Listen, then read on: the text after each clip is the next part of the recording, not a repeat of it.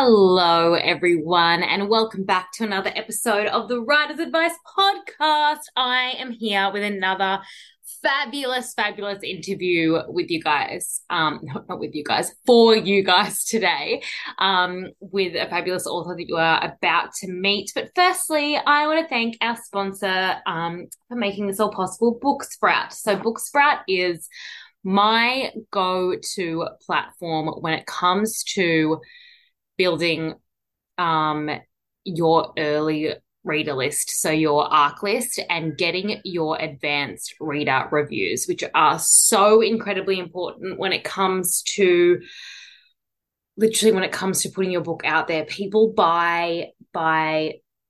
do judge a book by its cover. So we initially get turned on by the cover, and then we read a little bit about the blurb, and you know what, we're emotionally invested. Yep, this story sounds right up my alley. And then we need to back it up by logic, and that is where having reviews on your Amazon page or your Goodreads page backs up that logic for buying your book. So getting your advanced reader copies is very important. Make sure that you check out Booksprout, because they are my go-to service for using them. And if you're a writer listening into this, if you are working on a project right now, or you want to get started on your first book, then I highly recommend going to Amazon, or you can go to my website, oliviahillier.com, and checking out the Writer's Journal.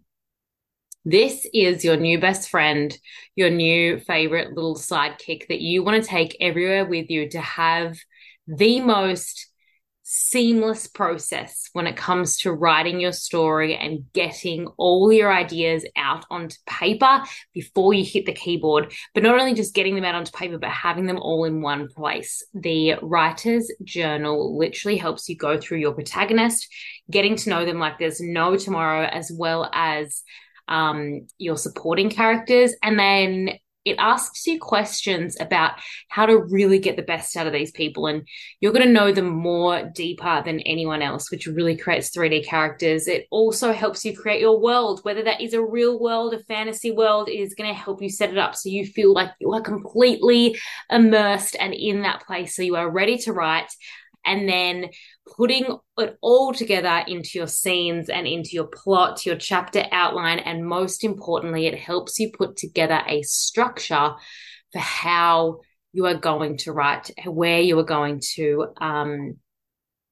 dedicate the time and commit, so it is realistic and able to fit into your lifestyle, but also keep you accountable as well. And all of that is found in the Writer's Advice Journal. It's not the Writer's Advice Journal, but it is for listeners of this podcast. It is the Writer's Journal by Olivia Hillier, crafting the story that you were born to create. Okay. That is all for me. Otherwise, if you're looking for a new read and you love young adult sci-fi fantasy, my new series, The Dark Side Chronicles, are out. It is a twisted series. It is a twisted sci-fi fantasy, dark romance that explores all your favorite tropes of a completely fantasy world. We've got a whole new race in there that's kind of like vampires, but something a little bit different. Enemies to lovers. You've got the wildest love triangle that I have ever come across, that I'm obsessed with it, and I love these stories so much. So book one is Black Blood. You can check that out on Amazon, on my website, and see what everyone else is saying on Goodreads as well. Okay. And that's enough about me, and that's enough about what I've got going on. Let's dive into this week's episode of The Writer's Advice and our interview with this incredible author. Writer's Advice is a point of connection, a dose of inspiration, and an insight into the creative process of the babes behind the books. I'm your host, Olivia Hillier. Each week, I will be interviewing authors from around the globe on their creative process and how they got to where they are today and what it's really like inside the industry of publishing. So listen in, take notes, and I hope you walk away inspired, ready to take on the next level of your writing wherever you are in your journey.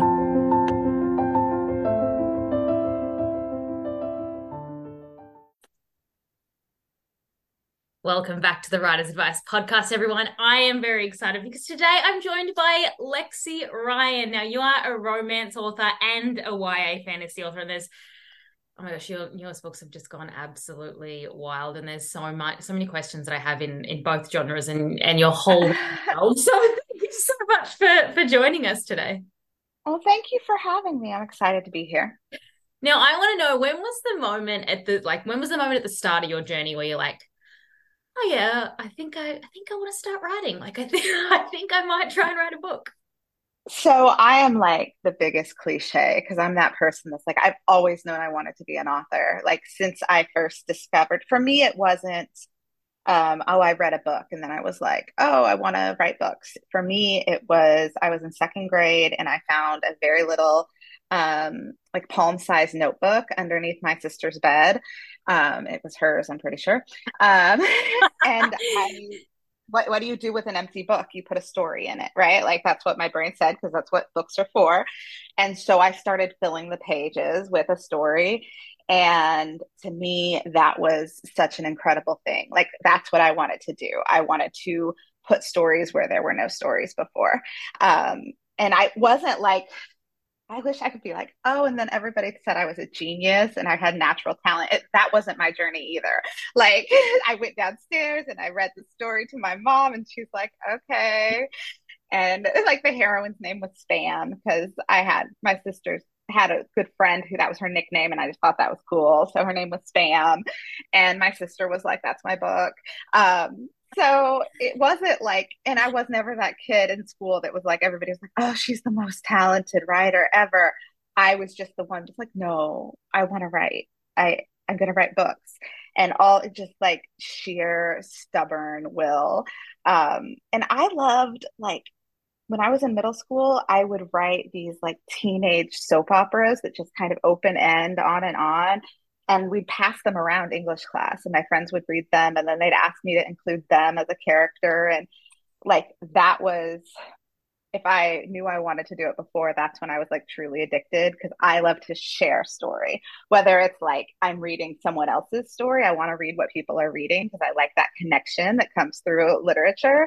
That's why I'm like a pop culture junkie. Or anything I create. You know, there are writers who are like, oh, I will write forever. I wish I could just take everything I wrote and put it under the bed. I'm not like that. I want to share it. Like to me, that's that connection and that sharing from writing is that's what I live for. That is amazing, and I love that story so much. And I love how much you like open you are, especially as a young. Like I feel like when we're younger, there's like less. I don't know. We're less maybe we're less scared to share. I don't know, but it's like that wanting to be like, guys, look at this straight away. I feel like that's just like if that's ingrained in you, I love that because that's just like I agree with you. It's the best part of story writing, but like you said, there are so many doubts that can come up in that process of like, oh, is Yeah. it good enough, etc. I love how you said, I wanted to put stories where now I'm going to butcher your quote, but it was like, I want to put stories where there weren't any essentially. And I'm like, oh Yeah. my God, that is like, that's beautiful. That's a dream. And that's what you're doing. I love it. I love it so much. Now you said I wasn't the most talented, but I had this sheer drive and will. So from that moment in high school, what was the journey like for you? So, I mean, like all through school, it was like I'd watch other people get recognized for their writing, and I'd be like, she doesn't even want to be a writer. Like, it's so unfair. I'm the one who wants to be a writer. Stroke my hair, make me feel good. Um, but like I discovered romance novels when I was in junior high. And so that's when I was like, okay, not only do I want to write this. I like the way this makes me feel. And I want to write this kind of story. And so I went all through. It's funny when I run into people who I haven't seen for like 2 decades, they're like, wait, you write romance novels? And I'm like, yeah. I'm like, wow, some people don't change. Like, because it's like predictable, it's like, that's what I wanted to do. And I just kept working until it happened. So I went to college to major in writing. And my mother was thrilled. You can imagine, because she's like, what are you going to do with that? And now as a mother, I'm like, I totally get it. You know, my kids are teenagers and I'm like, just get a degree that gets you a job. And then, so I totally understand. But at the time, I'm like, why can't she take me seriously? You know, respect my dreams. This is all I want to do. So I graduated with an English major and looked at my job prospects with that liberal arts degree and was like, oh, I don't really like any of these. So I did what you do if you have a liberal arts degree and don't like your job options. I went to graduate school. Yeah. um, and I knew at the time I started dating my husband, my now husband, when I was 18. Yeah. And so by the time I graduated from college, I knew that we were going to stay in town. Like Yeah. his family business is in town, and you know we were pretty. It was a done deal, you know. So Yeah. I thought, well, if I just get my master's degree, I can teach writing, and I can, like at the community college, and then I can keep working toward this dream of mine, which I just never let anyone convince me wasn't possible. Like I, even once I was, when I was working at the community college, which I did end up getting a faculty position there, which was a fantastic job. But again, I just wanted to be a writer. Um, you know, I had really well-meaning friends be like, listen, like not many people actually get to write full time. It's okay to like just write and have your day job. And I'm like, yeah, but what I want to do is write full time. Like, you don't understand. So, and again, I get it. It is like a small percentage of writers who are this lucky, and I consider myself extraordinarily lucky. But that also like makes me work really hard because, Hmm. you know, like I don't want to lose it. Um, but yeah, so it was a journey of try again. I didn't finish my first novel until I was just out of grad school. It was like 2005, so I just finished graduate school. I'd been writing that book since like for 4 years, maybe 5 years. But honestly, it wasn't the same book as I started out writing. It was like, you know, the longer you write a book, you're more like, ooh, or it could be like this. Ooh, or it can be like this. And really, like the piece you started with is not the book you ended up with. But like that taught me a lot. That taught me so much. One is that if I allow myself to, I will never finish anything. You know, like I'll just keep toiling. Yeah. And I have had to learn over and over again with revisions because I am such a heavy reviser that there comes a point where it's not a better story anymore. It's just a different story. Because at some point you got to smack my hands and make me walk away, which is why deadlines are important for me, unfortunately. But you know, before you're published, you don't have deadlines. You know, you're working on your own hopes and dreams. And then I was lucky enough to get some validation, you know, that validation I was always looking for as a child and apparently didn't really need, but I thought I needed it. I was finally lucky enough to get, after grad school, after I did finish that book, I, you know, finaled in some pretty important romance author competitions for unpublished manuscripts. And so that made me feel like, oh, big things are happening. They didn't. I was a Golden Heart finalist. And at the Wow. time, like that was the big, like indie wasn't really a thing yet because ebooks weren't really a thing yet. Yeah. So being independent or self-published literally meant hand selling your book to everyone that you wanted to buy it. And I wanted nothing to do with that. Yeah. Um, and so the Golden Heart was like this big thing that it's like, oh, if you can just final in the Golden Heart, then editors and agents are going to see you and they'll pick you up. And nothing like that happened. I was writing romantic comedy when no one wanted to see anything but vampires. Um, Yeah. but again, I was just too stubborn. And I always like to give props to Kristen Higgins because I saw her at a Romance Writers of America conference and I I was a Golden Heart finalist, so every time people saw that on my badge, they'd say, "Oh, what do you write?" And I'd say romantic comedy, and they'd say, "Oh, sorry, no one's buying that right now." Like it was like a broken record. So she says, I've never met her before. At this point, I didn't know who she was. I never read her books. I think she had like one book out and was about to come out with a second. So she hadn't like catapulted to Yeah. Kristen Higgins' huge fame yet. Um, but she said, "What do you write?" And I said, "Romantic comedy." And I said, "And before you say you're sorry, I'm okay with it. I love it. I want to write it. I know it's a hard sell." And she was like, "No, I wasn't going to say that at all. That's what I write. And I love it. And my publisher's behind me. And we think there's always going to be an audience for it." And, like she was so encouraging and supportive. And then, like a year later, I'm watching the RWA Rita Awards online and she wins. And I'm like, I really need to. I still had her little chapstick in my purse. I really need to read this. She is to this day one of my very favorite authors, but I'll never forget that interaction because I so desperately needed somebody to be like, yeah, like it might not be the big hot thing right now, but there's always going to be a market for it. Now, if you don't know me and what I write, I don't really write romantic comedy, but at the time I thought I did. And I was trying really hard because I came up like chick lit was really big in the Yeah. early 2000s. Like we've circled back to the cartoon covers, but that was like the thing for the longest time. And they would throw cartoon covers on everything just to make Yeah. it sell. Um, so I loved them. So I was like, that's what I want to write. And then I found myself really. I like to write books that have funny moments, but I don't write romantic comedy. Yeah, yeah, yeah, yeah. And then, so you started like you moved into India at some point? Was that right or no? Yeah, yeah. Yeah. So I was with a small press and I did like an anthology with a small press at the end of 2008, and then I published two novels with them in 2009. And those were paranormal romance.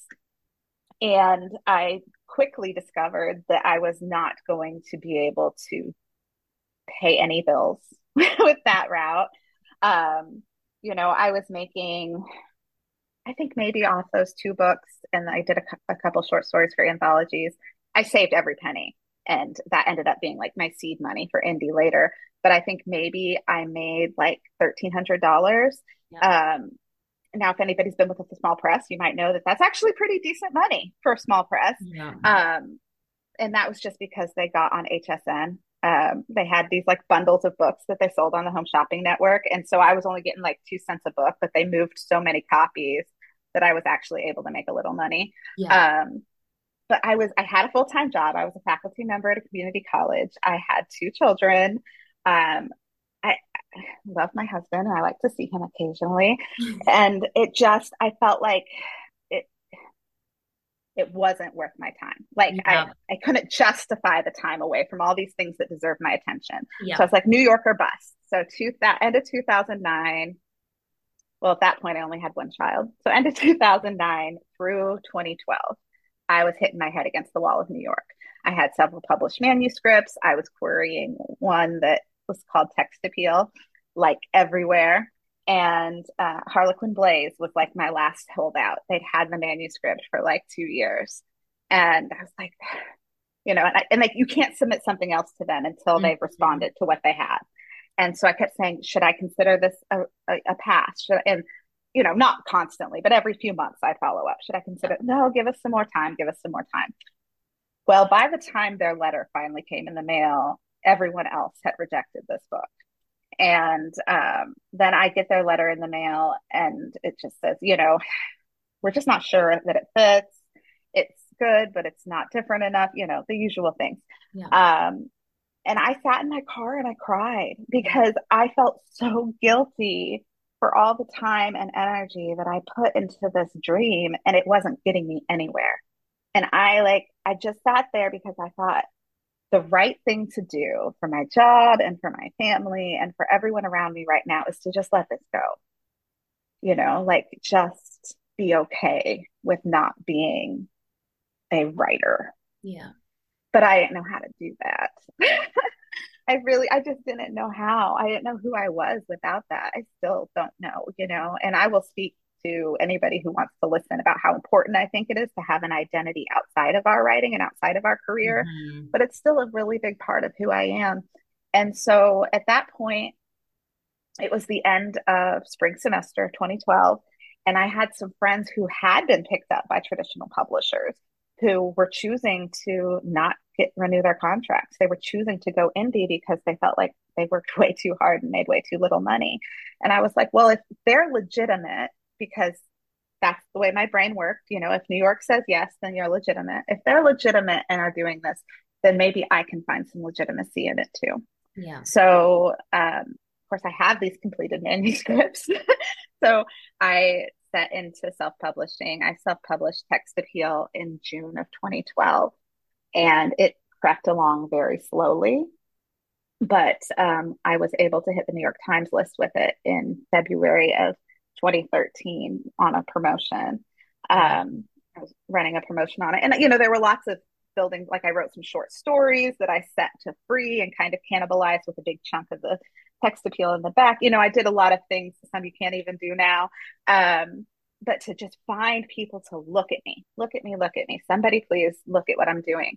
Um, and so and then I think that I was a little nuts because I was like trying to convince my husband, I need to do this full time. I need to do this full time because I see what's happening in the market. I have this new adult book that I'm going to release in May. It was called Unbreak Me, and it's going to hit. It's going to hit right what people want. And I need to write full time, and I will teach. I'll do adjunct work again. I fought so hard to get out of the adjunct. Like, if you don't speak academic, it's like they pull you in, they call you like a visiting instructor, but like most adjuncts have been there forever. Yeah. And it's an excuse to pay you very little to do a lot of labor. And I'd worked really hard to get out of that like rat race of adjunct work and get a faculty position. But I'm like, I don't want to spend 40 to 50 hours a week doing my faculty job. I want to spend as much time as I can writing, and then I can supplement our income with adjunct work if I needed to. And then I released Unbreak Me in May of 2013, and it stayed in the Amazon top 100 for, I don't like 6 weeks. I cannot say I've ever had that happen with another book since, and that's okay. It's a different market, it's a different world. But it was just, it, man, I hate to say it, but I was right. Like I Yeah. saw the market at the time.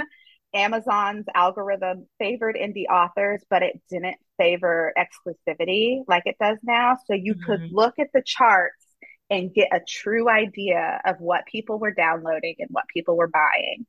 And now the algorithm kind of messes with it. So it's not as easy to see. You can still study, you can still learn things by studying the market, but it was so clear to me. And also, I wrote this new adult book. What I'd done is I took a book that I'd written that was like romantic suspense with some comedy that I just couldn't let go. And I rewrote it as a new adult book. I took all the pieces that I refused to let go and rewrote it as a new adult book. And it was the way the story needed to be. And it hit the market. And I also found, I kind of like writing a little angstier and a little darker and a little heavier subject matter. So yeah, then I was indie until the YA fantasy. I had New York come into my inbox. I found my agent when the text appeal hit the New York Times. He came to me. I'm still Yeah. with him to this day. And then when Unbreak Me hit, I had New York in my inbox, two different publishers saying, hey, I'd like to work with you. Read this book. It was great. What's really funny, and this is so New York, I can't even, one of them, I'll just, Simon and Schuster, bless their hearts, came to me. We love this book. If you ever want to work with us, let us know. Well, my agent and I decided to go out on submission. And I'm very lucky because I did get two very nice offers on Unbreak Me and then this unpublished sequel. But Simon and Schuster, who had come to me, was like, we're gonna have to pass. So y'all just don't feel bad. Like they came to me and they still passed. It's just not unique enough. I'm like, that's fine, but what? You hit me up. um, no, it's just so because nothing, the cliche is you just need one person, you just need one person, but that's not true. When Mm. it comes to New York, everything is by committee. You don't just need one person, you need a whole room full of people to be cheering for you and pulling for you, or at least a few people who can pull rank. Yeah. So and I don't fault for them for that, and honestly it doesn't matter because I looked at the offers I was being given. I Everybody wants world rights. I knew that I had some foreign offers on the table just waiting. And I decided I was better off not selling to New York at that point. And I think that was the right choice. And then we went out on submission with my Black Hawk Boys series a couple years after that. And at that point, and I got an offer, but I was like, I can't justify what you're offering me when I know what I'll make in a month, you know? So at that point, I talked to my agent and I was like, listen, I still want to go New York when the time is right, but I'm not sure romance is going to be the way to do that because so much of the market is digital. I don't see the value add yet. Now, it's not Mm. necessarily true now because there's been like quite the print resurgence in romance with TikTok and all. But at the time, I was like, I'm just not sure that romance is going to be the right move for me. But I'm not a never, I'm a maybe later kind of person. So then when I had this YA fantasy idea and like was determined to write about magic and monsters and fairies, thought this is when I want to go. You know, like this is the time that it makes sense to me because I want a hardcover deal and I want in those big book boxes and I want, you know, international fangirls. I can't think small. It's like it sounds so conceited to be like, I No, it just want to doesn't be at all. successful. But I like you weigh what someone can offer you and what they can't. And I just felt like it made more sense for the YA fantasy to go traditional. So I was lucky enough to find a publisher who wanted to work with somebody who, on proposal, somebody who had never written a fantasy novel before. I'm sure my 20-page synopsis helped, but synopsis. They're so terrible. Yeah, yeah. Synopses. I don't like them. They are not fun. But I'm not a plotter, so they're very hard for me to write. But yeah, and I right now I'm doing the hybrid thing. I still do my romance indie, and I have YA duology out with HarperCollins. And another one will launch, another new duology in the same world will launch next summer. So I'm kind of digging the hybrid life now. I am obsessed with this whole story. Like, honestly, I just like, because everything that you've just said is like, it's literally just always backing yourself, right? It's like, and you said, like, I sound conceited. I don't think in any way whatsoever, because it's like, you just have this friend, you had so many moments in that where it's like, you know, it's that breaking moment of like, I can't do this. But I'm sure that Yeah, there's so many writers listening right now, and I'm putting my hand up as one of them. It's like those moments where you're like, oh, like you're like you will almost want to give up, but at the same time, you can't. You can't help like yeah, characters coming through your yeah. head, and you can't like stop that part of yourself, right? Yeah, Yeah. yeah. And I find that most writers write, you know, like I always said, if I had given up, I'm sure I would have launched a blog of some sort, or I would Mhm. have, you know, because again, I didn't want to just write. I wanted to write and connect through writing. Um, but yeah, so we writers write and we find a way to put it out there. My daughter is currently like obsessed with fanfic. Harry Potter fanfic specifically, like You Draco were. and Harry Yeah. fanfic.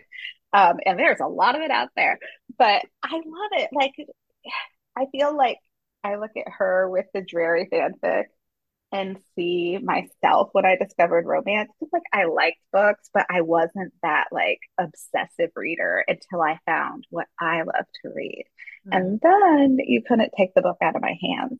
And I feel like I see a lot of that in her. Like she likes books, she liked books, but she won't necessarily go out of her way to read.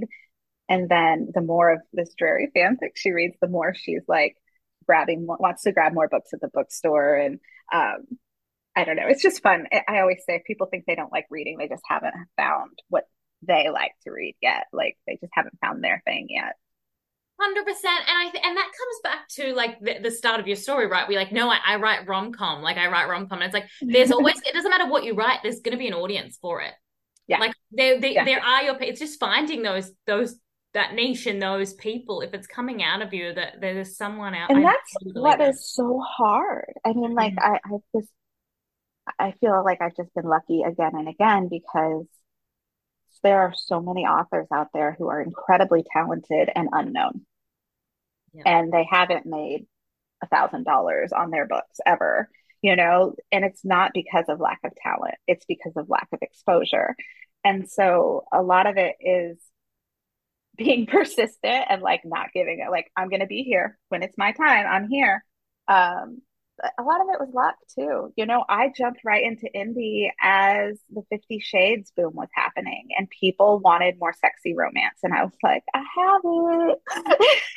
Here you And it go. wasn't, you know, there were some people, you'll talk to some indies who was like, oh, and then I threw up this book that I've written, and I didn't look at my dashboard. And then someone told me I should. And I'd made $300,000 in the last 3 months and I didn't even realize it.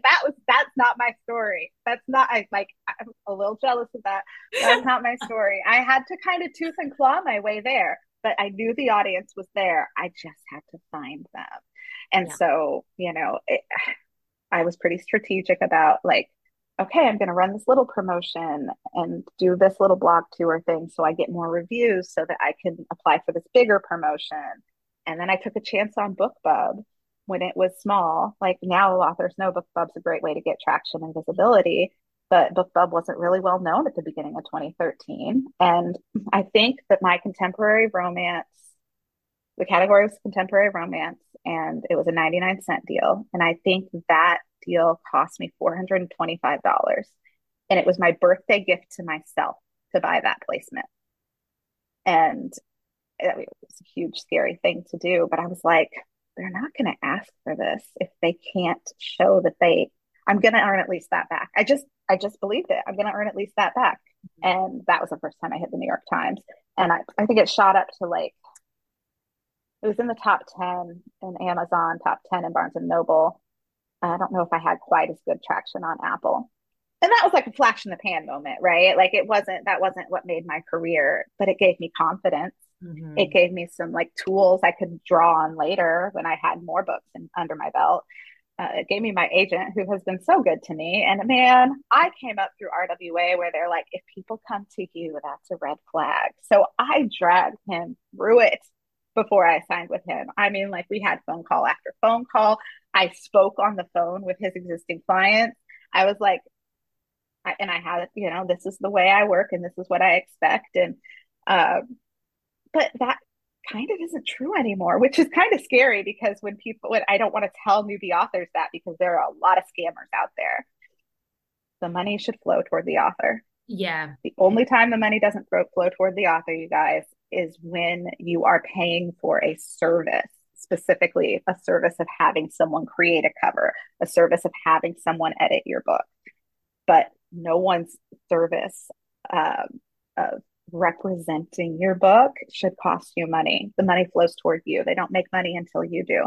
So, and you know, I'm really grateful that I had RWA to teach me all that because I don't know, maybe I would have fallen victim to it too because we can make bad choices when we're desperate for our dreams. Um, but yeah, so I have all these moments of like, oh, that was a turning point moment, but it wasn't like the moment, you know? Um, and I'm not sure I've had the moment yet. Like, Like even listening to your story, it's like all of it adds up, right? And I think that's the most beautiful thing. It's like I feel like we hear these overall stories where there is this the moment, but it's like honestly, there's so many moments of this. It's like the best journey ever, and I don't know if you feel that when you're talking about it now. Can you like look at back and be like, hell yeah, like I'm here now. I'm happy with the way things are going. I think hybrid's an amazing way to go. yeah, right now it's really great for me. Yeah, when I look back, I'm like, you know, first of all, I'm like, whew, I got lucky.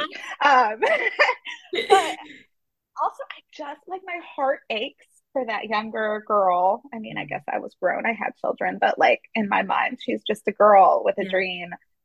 And oh God, I just wanted it so badly. And honestly, I have it and I still want it so badly. But that, like living with that fear that I might not ever get this thing that feels like it's so intrinsic to who I am. Like Yeah. how can I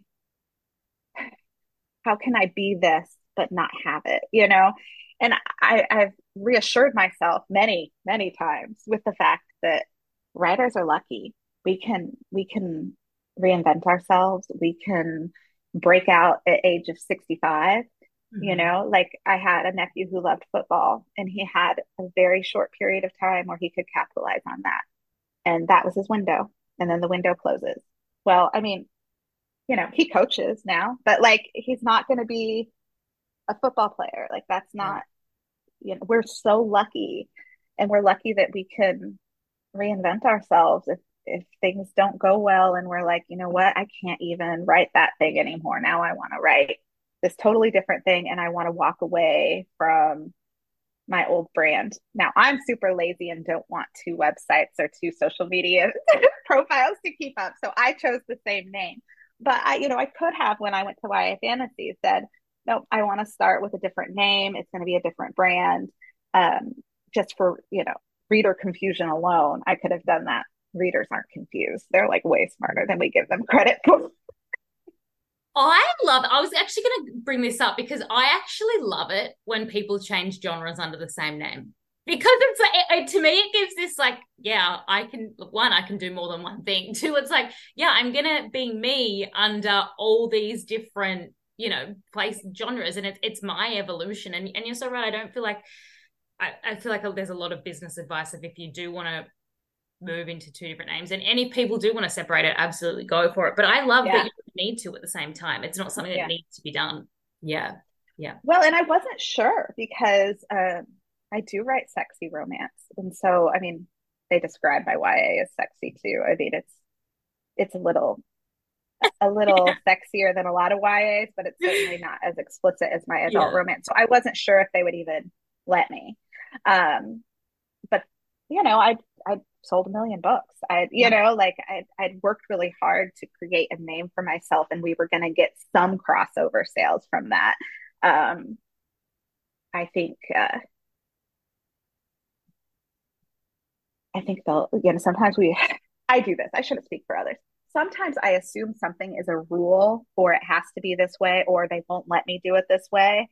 Mm. And I box myself in by making those assumptions. And if I just step back and ask for what I want, sometimes I'm surprised, like, no, your options are greater than what you assumed they were. 100%. I love that so much. And I think this is also a really great thing for a writer too, because we're very like introspective people, I guess, where it's like if you actually just Yes. take that step back and be like, actually, I don't need to take this on. I'm gonna try it this way. I'm gonna and like you said, it's like it's the beautiful part of being a writer. I love that so much. Yeah. Yeah, it's probably one of the things I have to keep an eye on for myself. I mean, I do it like even like home renovations. I There's like this big thing about where to put the switch in for these new lights in my kitchen. And I was like, I don't really want it there, and I don't really want it there. And then I finally thought, well, why don't I just ask if they can put it where I really want it, you know? And they could. But I'd been so convinced that because it was going to be more trouble, it wasn't even an option. And Yes. it's just a switch. That's a Yeah. switch. We do that to ourselves for our whole career. Well, I Mhm. just assumed I couldn't. I just assumed that since Amazon sent me the nasty gram saying that I don't have copyright of my own work that I wrote, that it was over and I had to let it go. I've seen people totally give up books because they Yeah. got that from Amazon. And I'm like, Yeah. no, just write them back, prove that it's yours, you know, and we can, we're storytellers, right? And that Mhm. does so much good for us. And we can see big things happening for us and it can be super empowering, but we can disempower ourselves with the stories we tell ourselves too. So I think we sometimes have to be careful. I have to be careful for sure. Yeah, yeah, yeah, 100%. I think that is incredible advice, particularly like, yeah, when you are currently working in that brain state, it's like to stop and actually, question and ask yourself. Yeah. You have Yeah. given so much incredible advice throughout this whole episode. I am so obsessed with it. But I do have a question. Now, a lot of people listening in are writers, readers, etc. But if there is a writer in their trenches right now, or they're like, writing a manuscript, or that maybe they're thinking about starting a book, what would be your best advice to pass on to writers? So I always give the same advice because I really think that this is what it comes down to. You need to read a lot. Mm-hmm. You need to write a lot. You need to analyze both what you read and what you write. And then, most importantly, you need to persist beyond when all logic would tell you it's time to quit. And that is persisting before publication, it's persisting through the process of publication, it's persisting when the roller coaster of this career has you crashing down and you think, okay, well, had a good run. I guess it's over. It the persisting never stops. Keep persisting. And that's it. That's where the magic happens, right? Right after you would have quit. Absolutely. Oh my gosh, I love that so much. And it's like a testament to your journey that like I honestly I'm so excited to see. I mean, I think what you've done already is absolutely incredible, but like what's to come is even, I feel like there's so much more at the same time. Now, can you give readers a little bit of a sorry, listeners and readers, they're listening right now, but they're readers.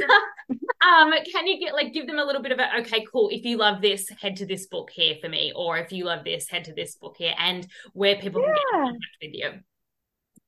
Okay, sure. Yeah. So if you love YA fantasy and think like sexy fae, think magic and monsters and betrayal, then you'll definitely want to check out These Hollow Vows. It's a duology, but it's complete. And then I have a new duology coming out in that same world. But the These Hollow Vows story is These Hollow Vows and These Twisted Bonds, both available now. So you will not be left hanging. If you like contemporary romance, my most popular series by far is the Jackson Harbor series, and that starts with The Wrong Kind of Love. It's a big family on the coast of Lake Michigan. They own a brewery together, and each book tells the story of a different sibling. I come from a big family myself, and I love writing big casts with big families and the things we sacrifice for family and how we can find love along the way. So the first one's like runaway bride, mistaken identity. Her twin is pregnant with her fiance's baby, and so she runs away and pretends to be her twin. And she's a nanny for a single dad who's seriously broody. It's a lot of I love fun. this. It's a lot of fun. It's so great. Oh my gosh. And where can everyone find you? LexiRyan.com, LEXIRYAN. That simple. And I'm on Instagram probably more than other social medias, but I'm around. Not on Twitter much these days, or the X or whatever we're calling it now. But Instagram, Facebook, Lexi Ryan author.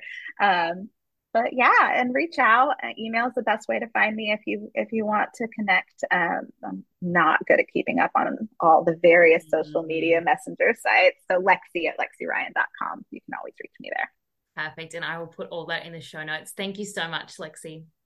Thank you.